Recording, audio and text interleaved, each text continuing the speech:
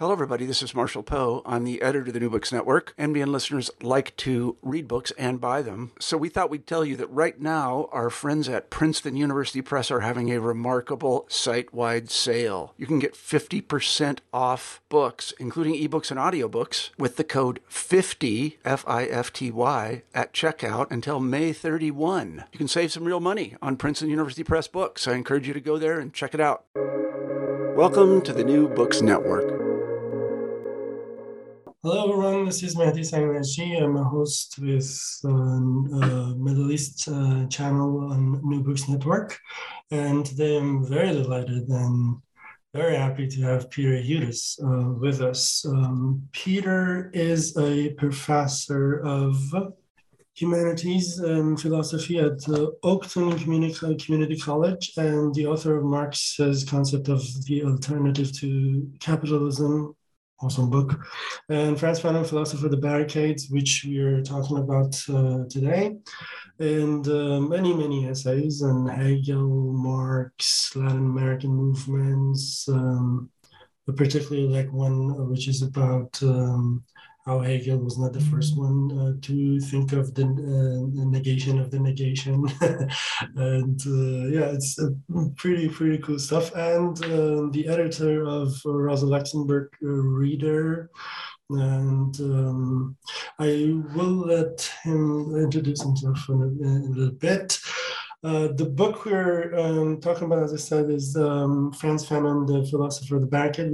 We will get to talk about a little bit about Fanon's biography, but the book is through the force of Fanon's, like inside Fanon's head and his philosophy and everything, which is pretty cool. And I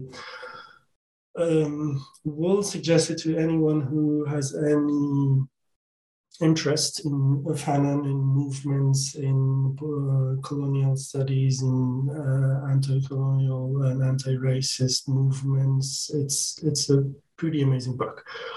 Hi, Peter. Okay. Welcome. Welcome. Great to have you. Great to be here.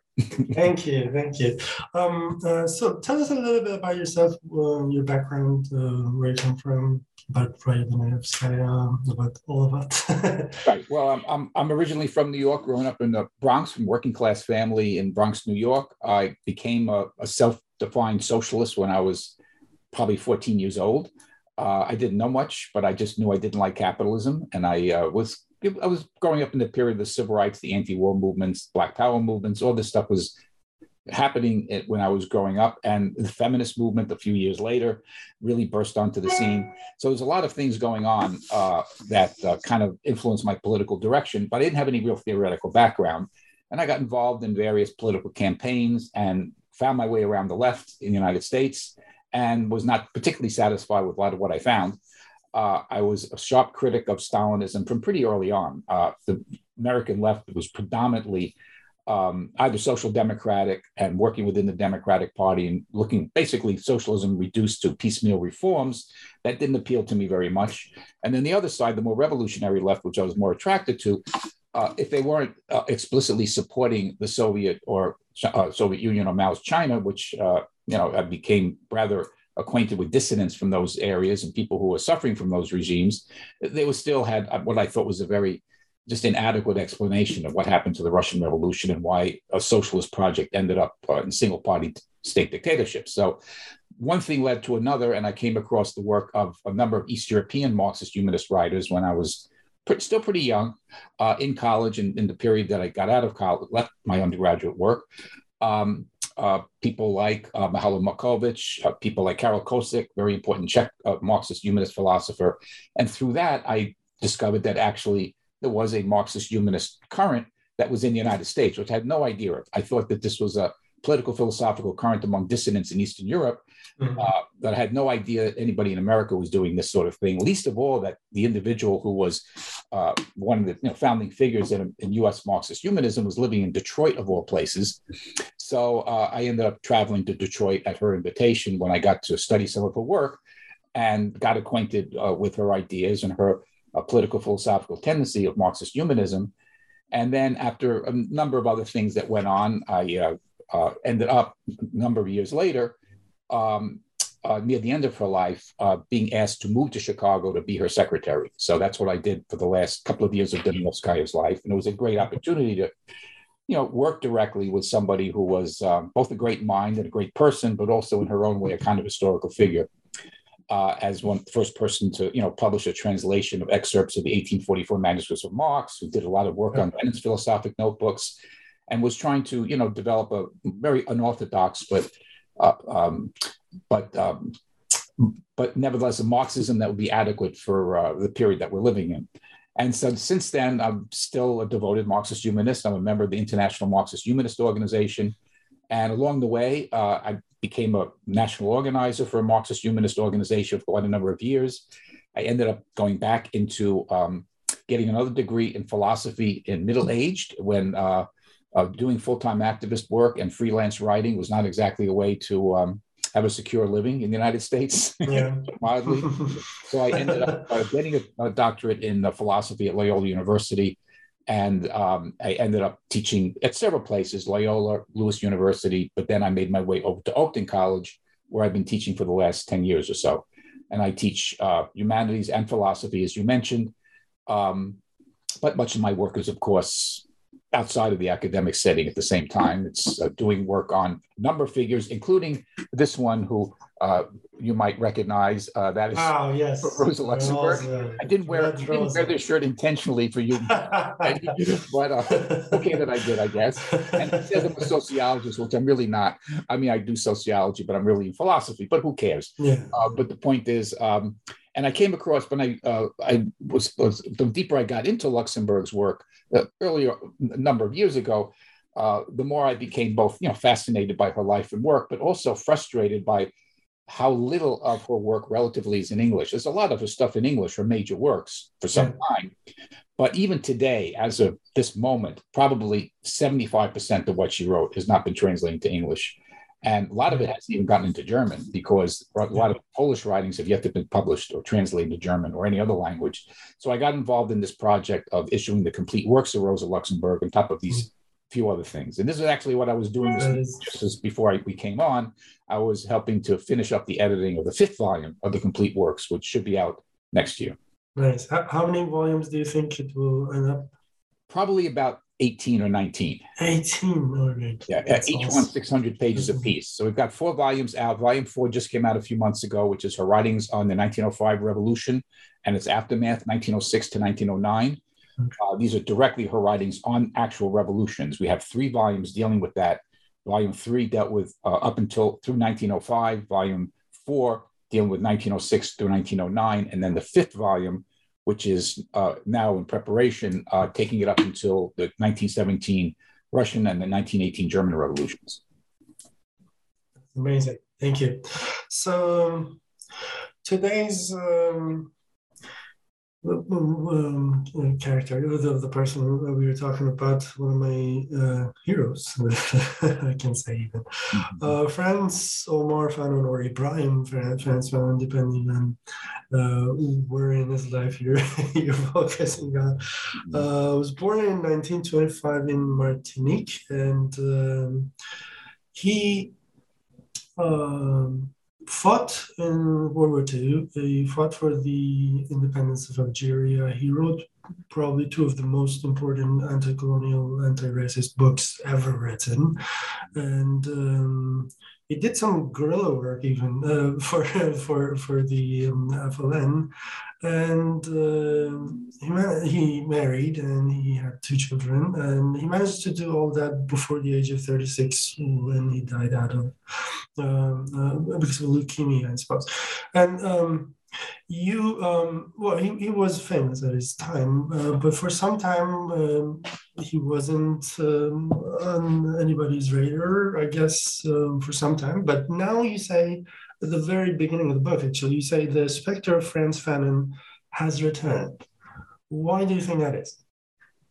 Right. Fanon has gone, as you meant, as you're suggesting, has gone through ups and downs in his career and has been read by different audiences and through different lenses. So he was certainly seen as part of the activist crowd in the 1960s as a kind of a prophetic figure in the within the Third World Revolutions, and rightly so. But a lot of his legacy was kind of read in a kind of a one-sided way, especially since a lot of people focused on the first chapter of Wretched of the Earth on violence. And it became this kind of known as a possible revolutionary violence, which has its place in Fanon's work, and it's an important dimension of his work. But that's not the whole of Fanon, and that's not even the gist of what Fanon was after. And then, of course, that changed with the decline of revolutionary movements by the time you get to the 1980s and 90s, especially within academia and the disenchantment of many left-wing academics with real prospects for social transformation. He becomes kind of recuperated into this kind of discourse theory in a certain way. And post-colonial studies, to a certain extent, deals with him in kind of abstracted from the kind of revolutionary politics that really, shaped his work and everything. But I think what really brings him back into life was the movements that ended up culminating in 2020, with going on for a long while beforehand, not just in the United States, but elsewhere in the world, against police abuse, for Black lives, and a kind of response to resurgent racism in this stage of capitalism that's characterizing much of the globe. And Fanon as being one of the most profound thinkers about the problem of race and racism, just took on enormous resonance. And so when I was asked to do this book on Fanon back in 2015, there was, of course, there's always been interested in Fanon, but I didn't realize that within like 3 years, like a dozen other books would be published. I mean, you would have to update a book every year to take up with all the other scholarship and other debates and everything else going on. And it's not just within an academic setting, as I think you're aware in the very first pages of my book. I mentioned being at a demonstration in New York after Eric Garner, Black, I Can't Breathe, killed by the police, choked to death in a chokehold. People, young kids were holding, I soon call them kids, young activists, maybe they were high school students age, essentially, were holding a banner saying, "We revolt because we can no longer breathe," as Frantz Fanon said. So I see, wow, Fanon has hit the streets again. So Fanon's been pulled out of the academy at the same time as it's expanded his influence in the academy. And it's from all kinds of different directions, from everything from Hegel studies, very interesting works are being done from the side of Hegel studies on Fanon, to critical race theory, to philosophical perspectives on race, and also within queer theory and feminist studies, etc. There's a lot of interest in Fanon. Not that he was either a feminist, nor was he an advocate of LGBTQ liberation. He was very backward on that question, frankly. But people can read Fanon through their lens of their struggles, especially on questions like the battle for recognition, inferiority complex, how to overcome these contradictions. The gaze of the other. So he re-enters the field of today's intellectual and political debate. Excellent. So if you're okay with it, let's get into the nitty-gritty of the things, because you put up Fanon against a lot of the giants of especially European philosophy, and you show how he has been under under the influence of some of their concepts, but you also show that he has gone against some of them, especially like Heidegger, Hegel, Sartre. He gets a lot from them, but he also revolts against some parts of them. To me, that was the gist of the book. It was like all over the book, and it helped me a lot understanding them and him at the same time. So if you agree, we can start dropping names, and then you can probably tell us how you feel Fanon comes out of the struggles against them. So his difference with Heidegger is one of the ones that I really liked. Not thrownness, projection into the world. Could you explain that, please? Right. I mean, I think Fanon, first of all, there's not much evidence of Fanon directly engaging Heidegger. What he got from Heidegger, I think he got mediated through Sartre and Merleau-Ponty, who was his teacher in Lyon, and others, probably Levinas as well, who we don't have a record of any direct personal connection, but he certainly read some of Levinas's work near the end of his life. And I think for the same thing that it would have attracted him to some aspects of Heidegger, and I would say some aspects, the same thing that on another level, greatly attracted him to Sartre, but in a different way. Because what Heidegger does essentially is give an ontologization of alienation. That is, alienation is a state of being for Heidegger, not a transient historical development. You probably have heard the claim that's been circulated for so many decades, originally by Lucien Goldman, that Heidegger wrote Being in Time in part as a response to Lukács's reification essay of 1923. Where Lukács extends the concept of reification or alienation from the labor process to the realm of thought itself and all cultural formations associated with it. To the extent of whether that's true or not, and there's a long debate I won't get into about that, this is something that when Fanon is dealing with race and racism, he sees this alienated world that existentialism sees and that Sartre portrays very vividly with what you mentioned, the gaze of the other and the objectification of the other, etc. He sees this as very helpful in his own grappling with racial discrimination. However, he's proceeding from a completely different ontological basis from Heidegger, because he's not assuming the ontology. He says there is no ontology of race, okay? So there's no ontology of race, there's no ontology of alienation. Okay, there's no ontology of racial alienation, at least, and certainly no ontology of alienation. In Marx, of course, the question of the alienation of labor is not an ontological category, it's an historically specific category. Labor itself is an ontological category insofar as it simply is an expression of capacity for conscious, purposeful activity, yes? But there's no value judgment implied in that one way or the other. It doesn't necessarily lead to a meaningless, empty world, right? Or negativity that has no positive significance flowing from it. So when Fanon begins his book, Black Skin, White Masks, by saying, humanity is a yes, resounding with cosmic harmonies, right? A very beautiful expression he kind of opens his book with. And he repeats this kind of formulation repeatedly in his work as this very positive, affirmative view of human potential. This is his anti-Heideggerian side, I would argue. What he's drawing from Sartre, and perhaps indirectly Heidegger via Sartre, because again, we don't have any evidence of a direct reading on this part of Heidegger. That doesn't mean there wasn't some, but we don't have evidence of it, is Sartre certainly, he thinks, captures the reality of, well, hell is other people. Well, to a person discriminated against racially, hell is other people, especially certain types. Very much. Yes. So, I'm being real brief here, but I mean, it's more elaborate than this. But he sees Sartre's capturing this reality on one level, and he brings it down to his level as the lived experience of a Black person.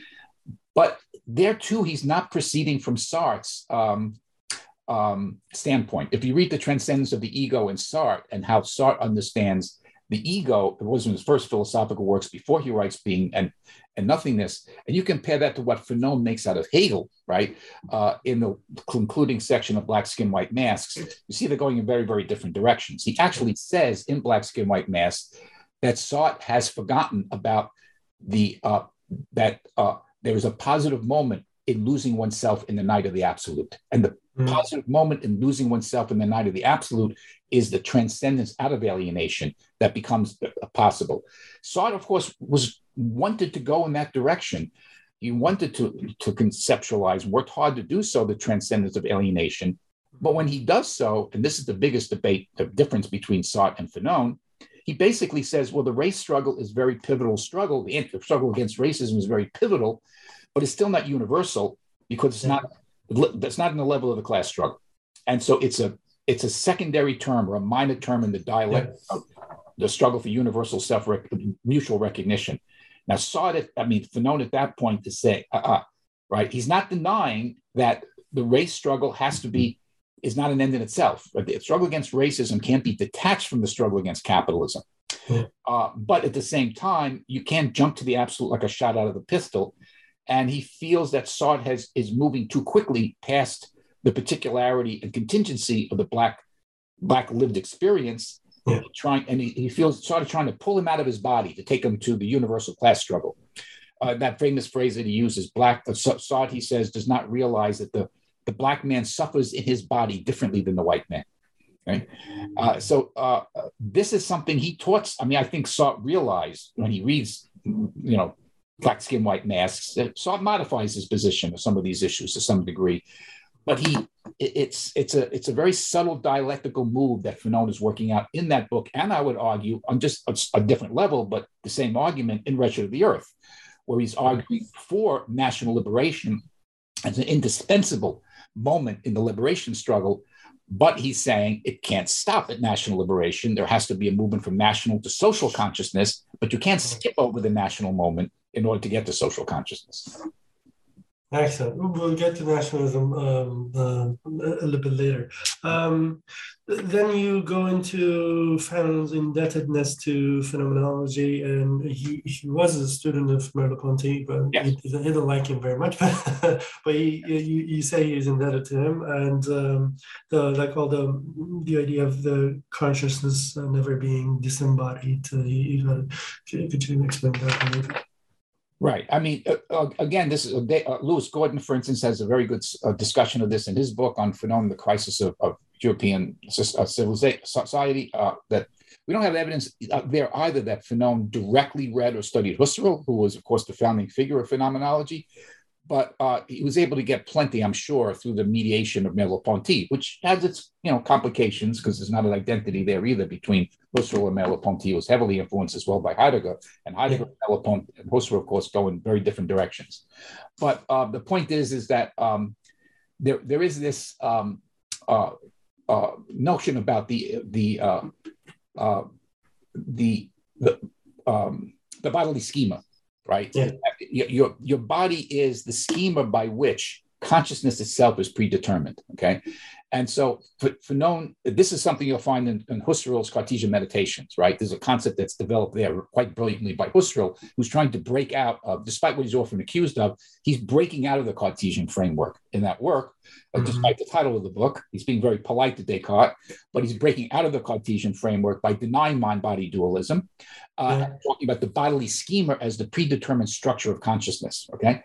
As predetermining the very structure of consciousness. Well, this fits right into Fanon's program, right, of trying to, because racism is based on epidermal considerations, right, the visualization or the interpretation of what's visual in skin color, then it's socially constructed to infer all sorts of stereotypes, prejudices, and whatnot, which informs consciously and unconsciously the gaze of the other towards that person of color. So the bodily schema and what he draws from Merleau-Ponty in terms of that in his work is very, very important for Fanon. But what's curious is it's kind of a parallel there between what he draws from Freud and what he draws from Merleau-Ponty and what he doesn't take from either one in a way, because Merleau-Ponty, as you kind of alluded to, he goes up to him after one of his lectures apparently and says to him, hey, but you don't talk about race, right? And Merleau-Ponty was a bit of a cold fish, kind of probably just said, okay, well, that's not what I'm talking about. Why are you asking me that question? But Fanon takes that concept of the bodily schema and he concretizes it and fleshes it out in terms of his own lived experience in a way that Merleau-Ponty doesn't. Just as Freud, of course, in talking about the trauma that's influenced by the individual life experience of the child, right, and etc., and how infantile anxiety and infantile suffering becomes internalized by the individual into an entire repressor apparatus. Fanon is not a Freudian, but directly in orthodox sense, but he draws that from Freud, but then says to Freud, but you're not looking at the social side of this in terms of what happens when this is racially inscribed. And then he turns on Hegel, right? And now he looks at Hegel in a similar way. Well, this is this incredible dialectic of so-called master-slave, really lordship and bondage, this kind of struggle between the dominant and the less dominant forces in society. But here, too, race is abstracted out of the picture. So what happens when we put race into the picture? How does it complicate all these standard narratives you get in the history of European philosophy and psychology? And so Fanon is, in one sense, doing something very simple, right? I mean, he is living up to the basic phenomenological notion that you bracket out that which falls outside of your realm of lived experience until you find evidence in a broader philosophical sense or for any judgment you would make of what falls outside. But what falls inside that realm of lived experience has to be philosophically articulated. And that's what he does, drawing on these different thinkers, but also he has a criticism of all of them because they're not looking at the world from his lens. from his embodied experience, like lived experience in the body of a black man who was fighting for the freedom of the white man in France, right? That's when it comes to the next question, moment of decision, right? Fanon's moment of decision. He wants to go and fight for the French Free Army, and his friends tell him, oh, well, probably not, you shouldn't. And then he goes there, and there has been a lot of explanations about that. Albert Memmi, I think, is one of my favorites in explaining that. But you also explained that very well. So Frantz Fanon's moment of decision, what is that? Well, he's very young, right? He's like 17, 18 years old. So he literally scoops out of his brother's wedding secretly to take a little raft over to Dominica, right next to Martinique, to join the Free French Army of Charles de Gaulle, right? Which doesn't sound like a particularly revolutionary act, but he's very young and he's very idealistic, and he sees that an injury to one is an injury to all. So there's an injury being, and of course, he's growing up in the West Indies, in the Lesser Antilles, which you have to understand, it's at that period, Black consciousness of one's African ancestry, consciousness of one's pride in one's cultural, political heritage, etc., as a Black person is suppressed, right? So and this is something that is suppressed not only externally, it's also suppressed internally by the victims of colonialism. Mm-hmm. And Fanon, in a certain sense, is writing his own autobiography in a way in his works, because he comes to realize that that's a reflection of an inferiority complex, right? That has to be transcended in the living individual.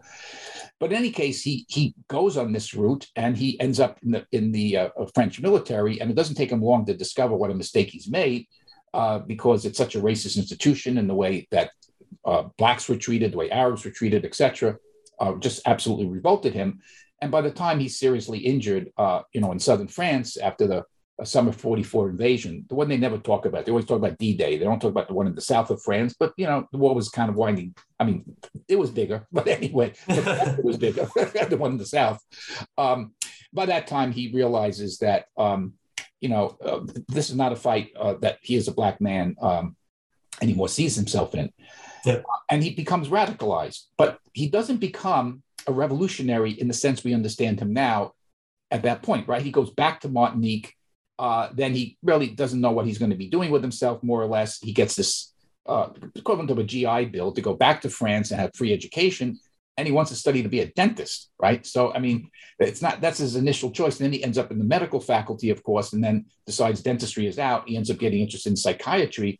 And when he goes to Algeria in 1953 to work in Blida-Jauneville outside of Algiers, he's not going there for political reasons, right? He wanted to be in sub-Saharan Africa to directly experience, practice of psychiatry from a global Southern perspective, but he didn't get the position in Senegal that he was looking for, so he ends up in Algiers, kind of by accident, and then kind of by accident he's there just a few months later after he gets there. Of course, the FLN emerges with the birth of the Algerian Revolutionary Movement in the end of 1954, and Fanon becomes swept up in it. And couldn't avoid becoming swept up in it. And then, of course, as the saying goes, the rest is history. But I think your point is that, what Fanon says is always an interesting question, that who is Fanon's audience? Who is he writing for? Was he writing for Algerians? Was he writing for Black Africans? Was he writing for Frenchmen? Right? Because his books both of them are published in France, right? In French, okay? Don't get into Arabic until much after his death. Okay, so let alone Farsi, of course. So who is he writing for? That's always an intriguing question to think of. Didn't Sartre say to the white Frenchman that this book is not yours? I mean, he's not writing for you. So well, then why was Sartre reading the book? Yeah, writing introductions. Well, yeah, right, exactly. I think. I don't want to speak for Fanon on this because we don't have a written record of it, but from what Alice Cherky reports and others, it doesn't appear that Fanon was so thrilled with that preface by Sartre. Of course, it was only very, very shortly before his death. But I mean, the two things that's that statement of Sartre, which I think is problematic, and his reading, his elevation of Fanon's writings on violence, he kind of out Fanon. He out Fanon's Fanon on that. Yeah. He overdoes it, and that's the then you get this kind of Hannah Arendt type of reading of Fanon, which is frankly quite ridiculous. Yeah. That's positing a metaphysics of violence and all of this. That's been widely debunked by a great number of Fanon scholars, and I'm just, so to speak, riding on the wave of their own work who came before me. That's not what Fanon's primary object was, although it's a very important point.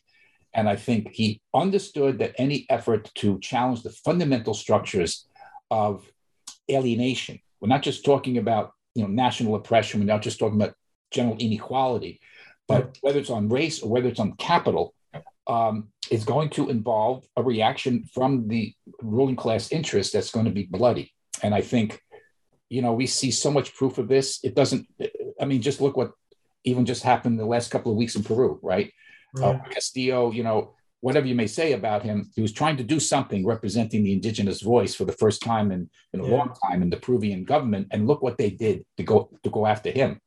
And so it's not an accident that a lot of people in Peru are picking up the gun right now to do something about that. We'll have to see how it plays out, but Fanon would not be surprised by this sort of development. Of course. Okay. So we get to Black Skin, White Mask. So you say he does depend on Sartre's concept and understanding of being to make it to think of colonialism as shaping the being of the colonized subject, right? So the being of colonized subject is never ontological, as you say. Mm-hmm. It's always structured by the colonizer, right? Yes. And from there he goes to saying that there's no ontology of blackness. You already said that he believed there is no ontology of race, but he's also very focused on blackness. And from there, he goes a little bit against his old friends in the negritude movement, right? Can you explain that a little bit? Right. He's not a Black essentialist. Now, Fanon is aware, given where he's coming from and what he's experienced in the Caribbean, in France, in Algeria, that given the ubiquitousness of racialized ways of seeing and behaving that white society has internalized and then propagated, a person of color, regardless of their class position, regardless of their tone of their skin color, right, regardless of their actual background or anything else, will be subjected to this gaze of the white that has this incredibly negative connotation to it. In that sense, people of color, the term people of color makes sense. Somebody from Argentina even may not view themselves as a person of color at all. I mean, very often think, no, I'm white, right? And then you come to the United States and all of a sudden, but you're Latino. So now you get viewed, you get gazed in this kind of a way. But that's purely sociogenetic, right? That's purely a social genetic way in which the white gaze functions, okay? Now, it's very tempting to then say, because of that, this is the way to counter this is to affirm, as it were, an essential identity of all of those who are not white. And Fanon rejects that approach. And that is very, very clear, not just in Black Skin, White Mask, but even more so in Wretched of the Earth. He argues that he acknowledges the last chapter of Black Skin, White Mask is what?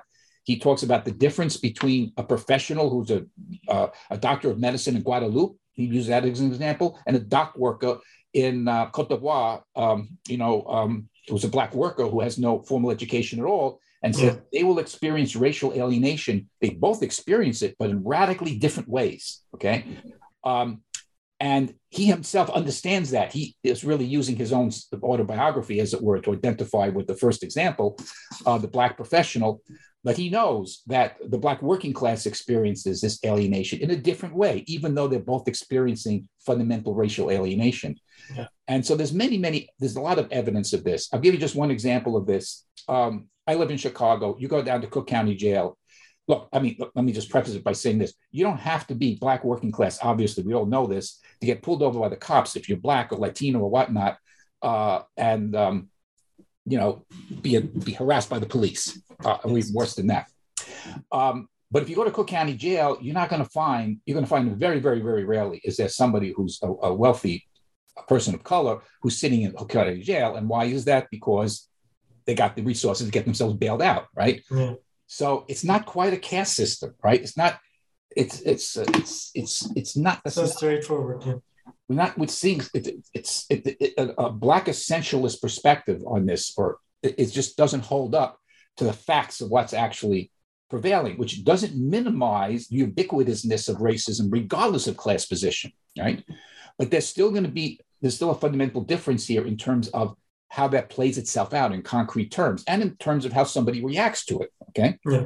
So, yes, Fanon was not a Black nationalist, but he was not somebody who argued that we should minimize or skip over the importance of Black nationalism, okay? So he's a delicate analysis here of the necessity to affirm racial pride in order to lift yourself out of a sense of inferiority that existing society inculcates in us who are discriminated against and marginalized. But nevertheless, we don't take that as one's being, right? We take that as what is socially constructed in terms of our lived experience. Yes. And I really like that part when you say he goes a little bit against Hegel and says, masters, as soon as master-slave relationship is done, nothing much change. I mean, yes, a little bit changes for the slave, but not totally, not completely, because the social, economic, and specific economic relations of domination is still there, even if you get out of that master-slave mentality. Well, I'm glad you're raising this, because this is something that's widely misunderstood, I think, because people don't read Hegel carefully enough, and they too often, they don't read the whole of the phenomenology. They read the master-slave dialectic, so-called, section on self-consciousness, and if you do that without seeing its place within the work as a whole, and the argument in the work as a whole, then what's going on in the master-slave dialectic can easily be misconstrued. So let me give you, this is where, a point I like to point out, is that it's true. It looks like everything you said is true, that it looks like, at least, Hegel is saying that we have let's just talk the worker and the master and the slave, or the worker and the employer, right? They're involved in this battle for recognition. Hegel doesn't, of course, include race in the bargain. Yes. There's no determination of race at all here. Yes. So we assume they're from the same race. There's just a bunch of white folks having a quarrel among themselves. Okay. All right. Very nice. So, but the point is that the slave that is the dependent consciousness, or appears to be at first, actually turns out to be independent consciousness, because the slave realizes through their work that and the products that they produce for the master, that actually they are the active agent in the dialectical relationship here. The master is the passive agent. So what looks like the dominant force, the master, is actually dependent, and what looks like the subordinate factor, the slave, is independent. So therefore, through their struggle for recognition, the slave gains a mind of their own, and they achieve the recognition that they're fighting for from the master. And then Fanon, the argument goes, looks at this and says, well, that may be true when it's the race question doesn't enter in, but Hegel doesn't take account of when race is a factor, and then there is no recognition, despite the work that the slave does, because the master is not going to acknowledge that individual as human, because they see them as subhuman, viewing in racial terms. All this is true, but also misleading, because Hegel doesn't say at the end of the master-slave dialectic that the battle for recognition has been won. Yeah. He doesn't say there is mutual recognition. He says there is a battle for mutual recognition. He says the slave gains a mind of her own. And then he says, no sooner is this achieved than the slave realizes that actually they don't have a mind of their own, because the slave becomes aware of, okay, I'm involved in this battle with this master, right? Now, as it were, put him out of the way insofar as my consciousness is concerned, right? I realize I'm not dependent on him any longer. Now you turn your attention from the dialectic of self-consciousness to the relationship of self-consciousness and the objective world, right? And now you realize, well, wait a second, I'm just this one individual. I'm this one slave that's battling, but the world hasn't changed. I may have changed in my consciousness, but the world hasn't. The world is not coming to me with open arms, right? So you become aware of the gap between yourself and others on a whole higher level. Mm-hmm. And so therefore, the dialectic, what does it lead to? When you end the master-slave dialectic, you go to stoicism, skepticism, and unhappy consciousness, right? These are philosophies, Hegel says, that are fit for slaves, okay? At least stoicism. In other words, you realize, I can't overcome, I haven't overcome the separation of my subjectivity in the objective world. So therefore, I'll become a Stoic. I'll just kind of I don't know, stereotype Stoicism, but you basically an acceptance, a passive attitude. So you haven't achieved mutual recognition. You don't begin to get mutual recognition developed in the phenomenology, according to Hegel, until you get to the section on morality, spirit certain of itself, right? In the latter part of the phenomenology, in which he brings in the social relationship of needing to be recognized by a community through social contract, right? And he gets into the entire Rousseauian and Hobbesian, et cetera, the social contract theory. And then that breaks down too, because we're not at absolute knowledge yet. And only then do you get an intimation of mutual recognition after you've gone through the 800 pages. So while Fanon is right in saying Hegel doesn't take account of race, so therefore he's going to read the master-slave dialectic in a way different than Hegel, on another level, he's confirming what Hegel says. This is a point that almost everybody misses. And he's confirming what Hegel is suggesting, but in a way Hegel himself doesn't spell out, that you don't get mutual recognition at the end of the master-slave dialectic. Okay. The struggle's got to go on. Right? It's just like the worker doesn't get the worker who obtains a recognition from the employer. That's not real recognition, right? That's just a juridical, formal recognition of the fact that there's a contractual relationship of wage labor. Yeah. The boss recognizes you for your labor power insofar as you give it to him. You recognize the boss insofar as, okay, you're not going to fire me and you're going to keep me in my job, right? There is a kind of mutual relationship there, but it's not a recognition, to use your phrase, it's not a recognition of your true being. That is not something you can achieve through the dialectic of self-consciousness, according to Hegel. You have to go beyond self-consciousness to reason. Yeah. And then when you go to reason, you find out it falls apart there. And then you have to go to spirit, and it falls apart there. And then you have to go to religion, and that has its own problems. And then finally you get to, and even when you get to absolute knowledge, the movement doesn't end. So this is why Hegel, calls his work a highway of despair. Highway of despair. Yeah, so the phenomenology is a highway of despair. He says you struggle to achieve all of these accomplishments, and you reach these higher stages. But every stage you reach opens up new vistas of what you have not yet achieved. Okay, what you are very much alienated from, and so you now start a new cycle of struggle. It's like the revolutions never end. Never end. Permanent revolution. Yeah, well, I think Marx caught that in Hegel, by the way. Most Marxists have not. This nonsense about, it all ends in synthesis and, thesis, antithesis, synthesis, and it's a closed ontology and the movement comes to an end.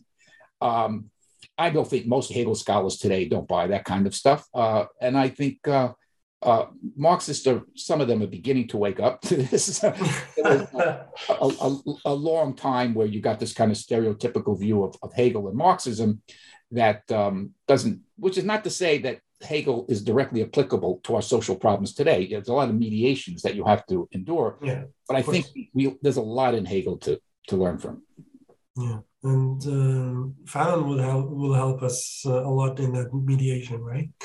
I do like to quote any book that I try to introduce, and there were so many nice parts to quote from, but on page 51, you kind of ventriloquize Fanon, and I really like that, and I would like to read it.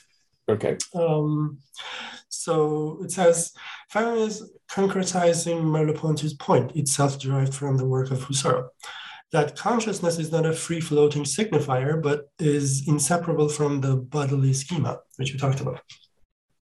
Yes, I do not like how this society represents me in terms of my body, but since I can only know the world through the schema it has imposed upon it, I am compelled to engage the world on its basis. However, I have made the decision to do so on my own terms. The gaze of the other has fixed me into this bodily schema, but I'm not merely an object.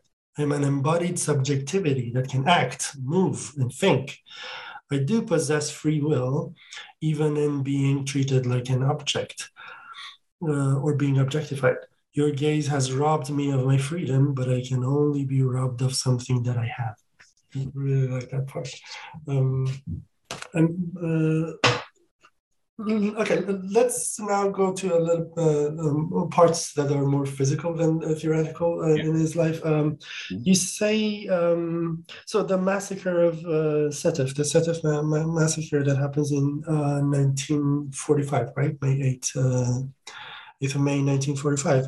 But he's not, Fanon is not contacted by the FLN until 54, right? November 54. It doesn't actually exist in 45, the FLN, but that's a major event that leads to its formation. Yeah, and he said he writes a letter to Senghor so that he can go to Senegal and start psychiatry there, and his letter is never answered. Mm-hmm. Well, thank God, I suppose, for the greatest culture in the world, which makes him go to Algeria without knowing much about it. He just goes there and starts, some of his, you call them, I don't know how to pronounce his name, Toscal? Toscal. Okay, so he learns a lot from him, and he adds to that, and he goes to Algeria to actually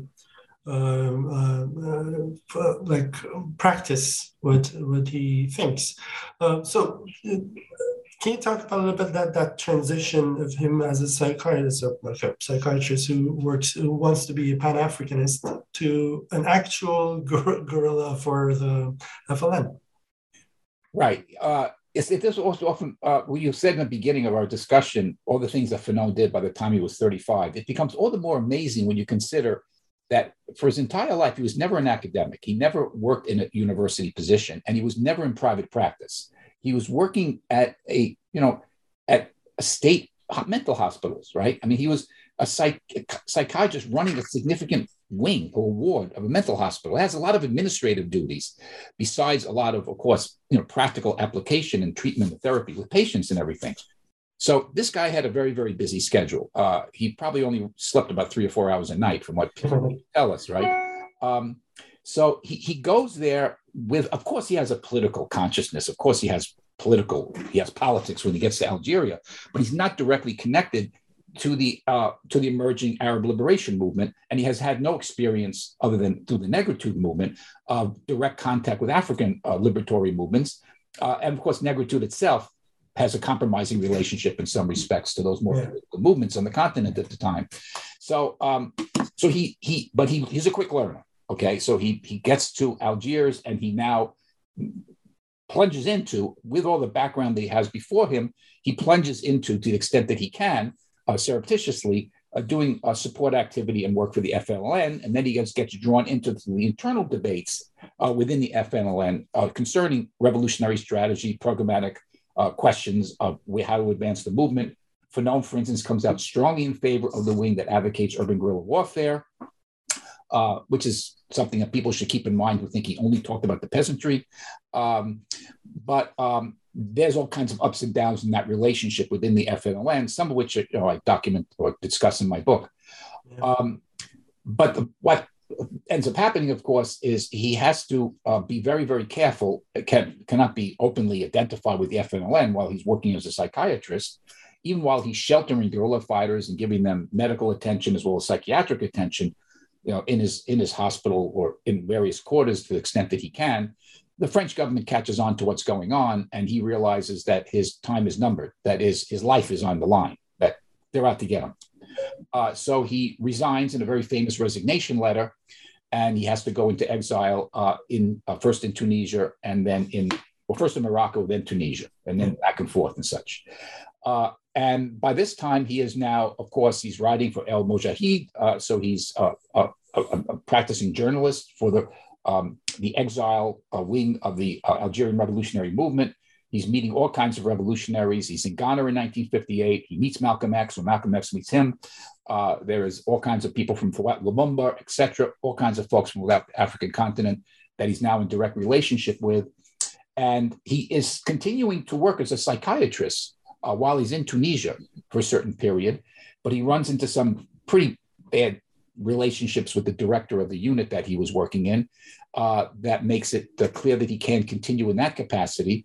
But there's also, it's the year of, the African revolutions are really bubbling now in 1958, 1959, 1960. The continent is ablaze.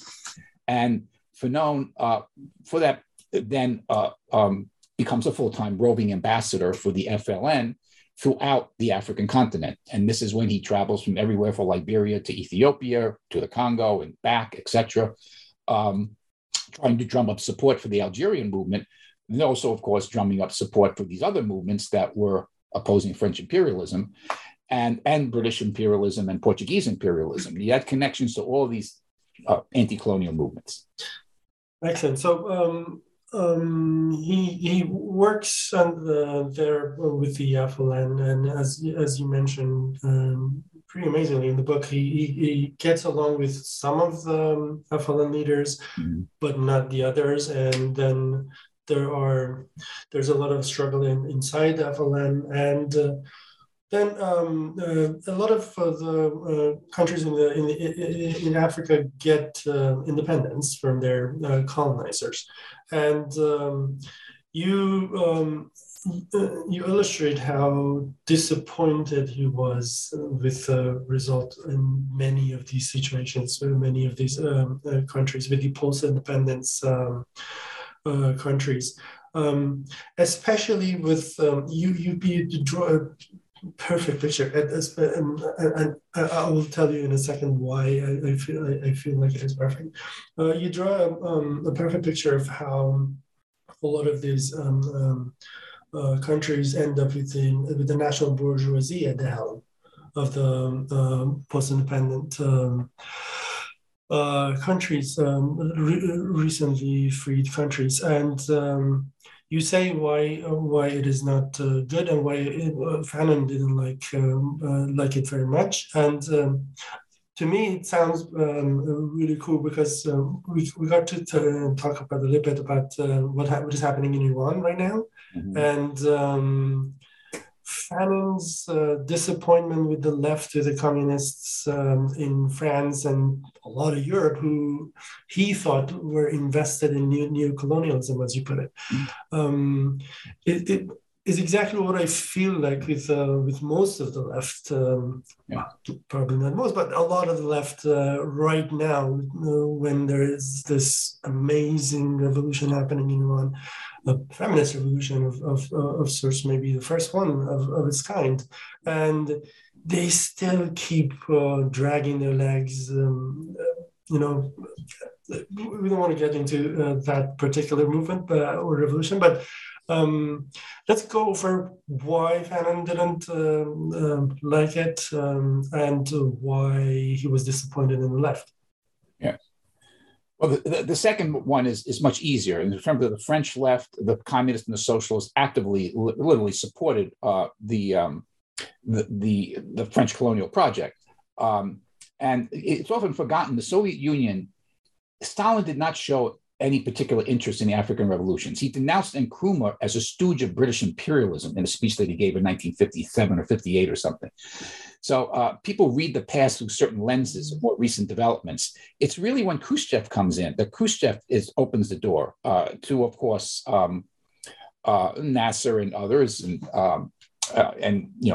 becomes a kind of a benefactor, as it were, in some respect, to many anti-colonial movements in Africa and the Third World. But the Soviets were not paying really attention. What they were paying attention to was their political relationships in France, and they wanted the French Communist Party to manage their connection with de Gaulle, because Gaulle was hostile of NATO, right? He didn't put France into the military wing of NATO. He had adopted a kind of independent stance vis-a-vis the United States. So they wanted to play off of these divisions within the Western alliance. And the last thing they wanted to do was get that upset by supporting revolutionaries in Africa, which they didn't think probably had much of a chance of winning anyway. But within a few years, things changed, and they kind of shifted their focus accordingly. But what Fanon was more broadly seeing is that, yes, during a national liberation movement, you're going to have a multi-class movement, okay? You're going to have that. Those people who criticize Fanon by saying, well, he didn't emphasize enough the role of the working class, there was a legitimacy to some of that criticism in some of the contexts, especially if you take a look at the Nigerian independence movement, for instance, which had a very significant proletarian dimension to it. But it kind of misses the point on a certain level, because Fanon understood one thing that a lot of Marxists still don't understand. You can't make a successful revolution with minoritarian support amongst the oppressed. Now, okay, so Lenin managed to do what he did in 1917, even though the Bolsheviks had minimal support within the peasantry, which was 85% of the population, and he had significant but not majoritarian support in many cases, especially within a year after the revolution, within even the industrial working class, okay? He pulled it out and figured out a way to seize power and hold on to power. I'm talking about Lenin now. But Fanon, I think, did not see that it was possible to achieve the national independence of these African countries without the revolutionaries having deep roots in the bulk of the oppressed masses and direct support from the bulk of the oppressed masses. So the national bourgeoisie is one of those forces that comes into the fold and becomes a spokesperson of this movement. But as Fanon fully understood from his reading of Marx and history and everything else, this national bourgeoisie is going to betray the national movement at the first opportunity, because what they want is to get the crumbs off the table of imperialism and make a deal with them sooner rather than later, whether it be the Soviets or whether it be the Americans, whoever it is, or even the Chinese when they brought them into Tanzania, right? They want to try to make some kind of a deal to keep themselves in power and to make themselves, players within the world. So he realizes that would be a great betrayal of the revolution. So you can't, again, it's like within Black Skin, White Mask, you can't skip over the particularity of negritude, right, in that discussion, even though he's critical of it, can't skip over it like Sartre kind of does in his debate in Black Skin, White Masks. You also can't skip over the national component that brings multi-class perspectives together in the fight against imperialism. Now, that does pose a problem, however.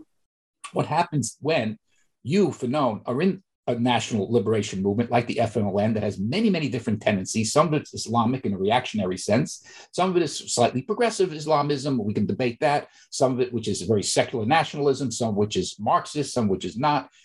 And there's a lot of debates and divisions within the leadership, but that is all being tamped down and not being exposed because you're fighting the French, and the French killed at least 500,000 people in Algeria. They were looking for any divisions they can make use of within the nationalist movement, which Fanon was fully aware of, and he was not going to play into their hands on this. So it's easy for us armchair intellectuals to sit back and look and say, well, why didn't Fanon criticize the murder of Abami, for instance, who was his mentor within the FLN? And Fanon, I think, carried that question to his grave. He was very, very disturbed by the outcome of that and the fact that he couldn't or didn't do anything about it. But then again, what would have been the effect of breaking ranks, right? But then once independence is coming on the scene, the visage of independence is appearing, or even now manifest, like the year 1960. It's a very different story. And that's when he's writing Wretched of the Earth. Now you've got to give an account of what the different forces are within the nationalist movement, which are going to break up into different tendencies, and where is the revolution going to head? Who's going to take over and who's not? And that's kind of the context of Wretched of the Earth discussion of revolutionary violence. It's not just revolutionary violence against the colonialists, because a lot of the countries had already achieved independence and without violence, like Ghana, for instance, and Guinea, et cetera, et cetera. But the question now becomes, what's the first thing the national bourgeoisie does upon independence? We've got the guns, you got to give them up, especially you peasants who have been the force behind this independence movement. We have the monopolization of violence because that's what the state is, and that's what we now are running the state. And that's what Fanon is very worried about. So he wants to challenge that monopolization of violence on the part of the bourgeois state, which is going to come out of the national independence movements. And if you pull out what he says about violence out of that context, well, then you end up with like Hannah Arendt's kind of generalizations, which don't tell us very much on Fanon. But I'll leave it there. Yeah, excellent. Thank you. Okay, last but not least, his let's say arguably conflictual relationship with political Islam. Political Islamism. Fanon's relationship with political Islamism. You go into details of like it wasn't like a clear-cut relationship, and the same with the veil. And in today's political atmosphere, people just want like one tweet to decide about an issue. And Fanon's relationship with political Islam and veil was far more complicated than that, far more complex than that. So if you could say the two different parts of it. Right. I mean, his correspondence with Ali Shariati is very telling in this regard, which is now available in Alienation and Freedom. It's been translated into English. Well, it's translated a long time ago, but it's now available in book form. He did not deny. I mean, he was very interested in Islam. He learned a lot about Islam, which he didn't know anything about before he got to Algeria, and he learned a lot when he was there.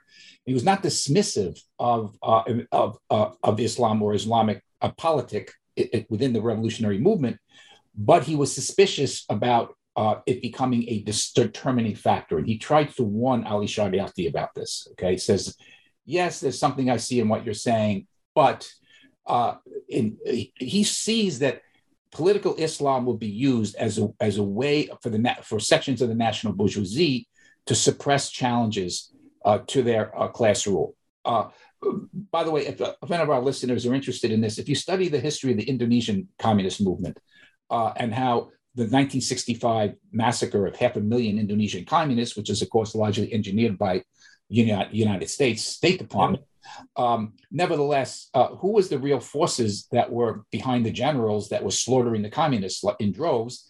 And that was the Islamists, okay? The conservative Islamists who were part of the some of them part of the national independence movement, some of them who now wanted to eliminate any threat from the left. So, and they did so with great determination. So Fanon wasn't alive by the time that happened, but I think he sees the dangers of this kind of phenomenon. So in terms of Ali Shariati itself, I mean, I think he's a serious person, but he had a very superficial, I think, critique of, well, to my own view, a very superficial critique of Marxism. He wasn't really critiquing Marxism. He was critiquing Stalinism. And he took the Stalinist dialectical materialist Diamat ideology as what was Marx and Marxism. And you can go to town, tearing that to shreds, which he does. And some things he says are very good, and some things he says are kind of off. But the point is, he's not getting to the issue. And Fanon was somebody who had a much more sophisticated knowledge in Marxism, even though he didn't associate explicitly with any particular tendency within Marxism. And that was for a reason, because Marxism has had a problem when it comes to the question of race, okay? We have to acknowledge that you don't have to agree with Cedric Robinson's interpretation that says, therefore, we should exit Marxism. Cedric Robinson has almost nothing to say about Fanon. His basic argument in Black Marxism is, well, C.L.R. James and Du Bois, they were great. They made interesting contributions, but their problem was they still stayed within that Marxist orbit, which Richard Wright did not. Well, take a look at what Fanon has to say about Richard Wright, okay? He was very critical of Richard Wright's turn in the last years of his life. So Fanon, I don't think would have gone in that direction. The last thing I'll just say on this, though, is because it's related, I'll bring in the Iran thing a little bit, even if you're reluctant to yourself. No. And that is, I'm joking. That is cool. And that is this notion that the enemy of your enemy is your friend. That if the United States imperialism is an opponent to the Iranian government, therefore we have to find a way to mute our support for the movement in Iran, or even not to express it at all. This is widespread within the left. We're also seeing it in reaction to the Russia's war against Ukraine. Unfortunately. We saw that in Russia's war, the contribution to the suppression of the movement in Syria. And of course, we're seeing it in terms of the reaction to the protests in China. I don't want to say what Fanon would think about these events. I'm not saying that he had the most highly developed and sophisticated understanding of the nature of the Soviet Union and the so-called Eastern Bloc. There was some deficiencies in his understanding. Like he did not understand the nationalities question in Eastern Europe. He thought that had been solved by the Soviets, which was obviously not true. At least I think it's obvious that it's not true. But nevertheless, I think Fanon was far too much a humanist to take that kind of position. I think Fanon would look for what is the wretched of the earth? What are they actually facing? Do not judge movements by what the bourgeoisie says about them. Judge movements by what the movements are and what they're trying to express about themselves. And we don't read them through this narrow lens that says that we let the ruling class do our thinking for us and say that because, Joe Biden says he supports Ukrainians, that therefore all Ukrainians are either neoliberals or Nazis. Nazis, yeah. This is not looking at the world through the lived experience of the victims of oppression. And that's what Fanon always does in his work. And that's what makes him very valuable. Yeah, and it's very reactionary, I suppose, literally and figuratively, like to react to a national revolution, or I don't know, a socialist revolution or feminist revolution based on what America does or doesn't do in regards to that. Mm-hmm. It's very reactionary, I suppose. So last question. For others, I can ask, okay, what's your next book? But for you, I suppose I have to, okay, what's your next book and what are you working outside academia on? Okay. Well, actually, I just have a new book that just came off the press. So this is a very short booklet. It's a new translation Anderson and Carol Ludenhoff did of the Critique of the Gotha program. Yeah. And I've done a lengthy introduction to it. Peter Leinbau also has a postface to the book. So if you want to see some of my writings on Marx, and people probably know that my book on Marx's Concept of the Alternative to Capitalism, is published in Farsi, and it's been in Iran. But I'm working on a collection of essays that will be a follow-through to my book on Marx. It'll be entitled, at least provisionally, Thinking the Absolute, Reflections on Alternatives to Capitalism, drawing in Hegel, Marx, and Fanon, as well as a number of other thinkers, including Dunayevskaya, in trying to, a number of essays I've written over the past decade and some new material that's still being written that addresses questions of the alternative to capitalism from a dialectical or philosophically grounded perspective. A piece I've just contributed to a historical materialism for a special issue they're doing on race and class, deals with that issue, which I'm planning to do a bigger study on at some point. How soon I can manage that is a good question. But what I really see for the future is my two big interests in life, recapturing Marx's critique of value theory, and the humanist implications of that critique for envisioning a viable alternative to capitalism, and Fanon's sociogenetic approach in challenging all notions of racial discrimination and the contribution he made to the struggle against racism, to try to put these two together. That's what I want to try to pull off. And in part, you can tell some of my comments would go against the grain of a lot of contemporary discussions in this matter, which I think either veer off too much towards a class reductionist perspective or a perspective that veers off too far away from Marx's critique of capital. Excellent. And off academia? In academia? No, off academia, like outside in the world, like what activism are you involved in right now? Well, actually, I work with the International Marxist Humanist Organization, so you can see our work on IMHO. I've been there. IMHOjournal.org. You can see a lot of my writings there and many other Marxist humanists. You can see a lot of different areas that we're involved in.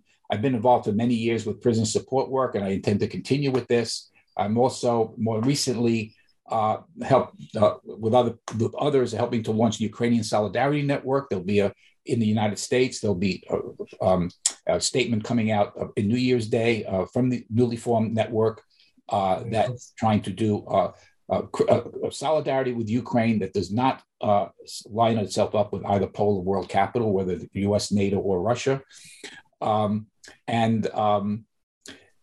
Keeping my fingers on, I've been active in the campaign to defund police in Chicago and keeping my poetic strength I can, keep my fingers involved in that movement, which is still very important. It suffered some setbacks over the last recent years, and that's all the more reason to remain devoted to it.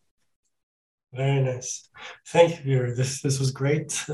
I learn every time I listen to your lectures and podcasts. I learn reading you, and I learn a lot talking to you. Thank you very much. Well, thank you, Betty, very, very much. And it's great to see you finally in person. And I look forward to further discussion.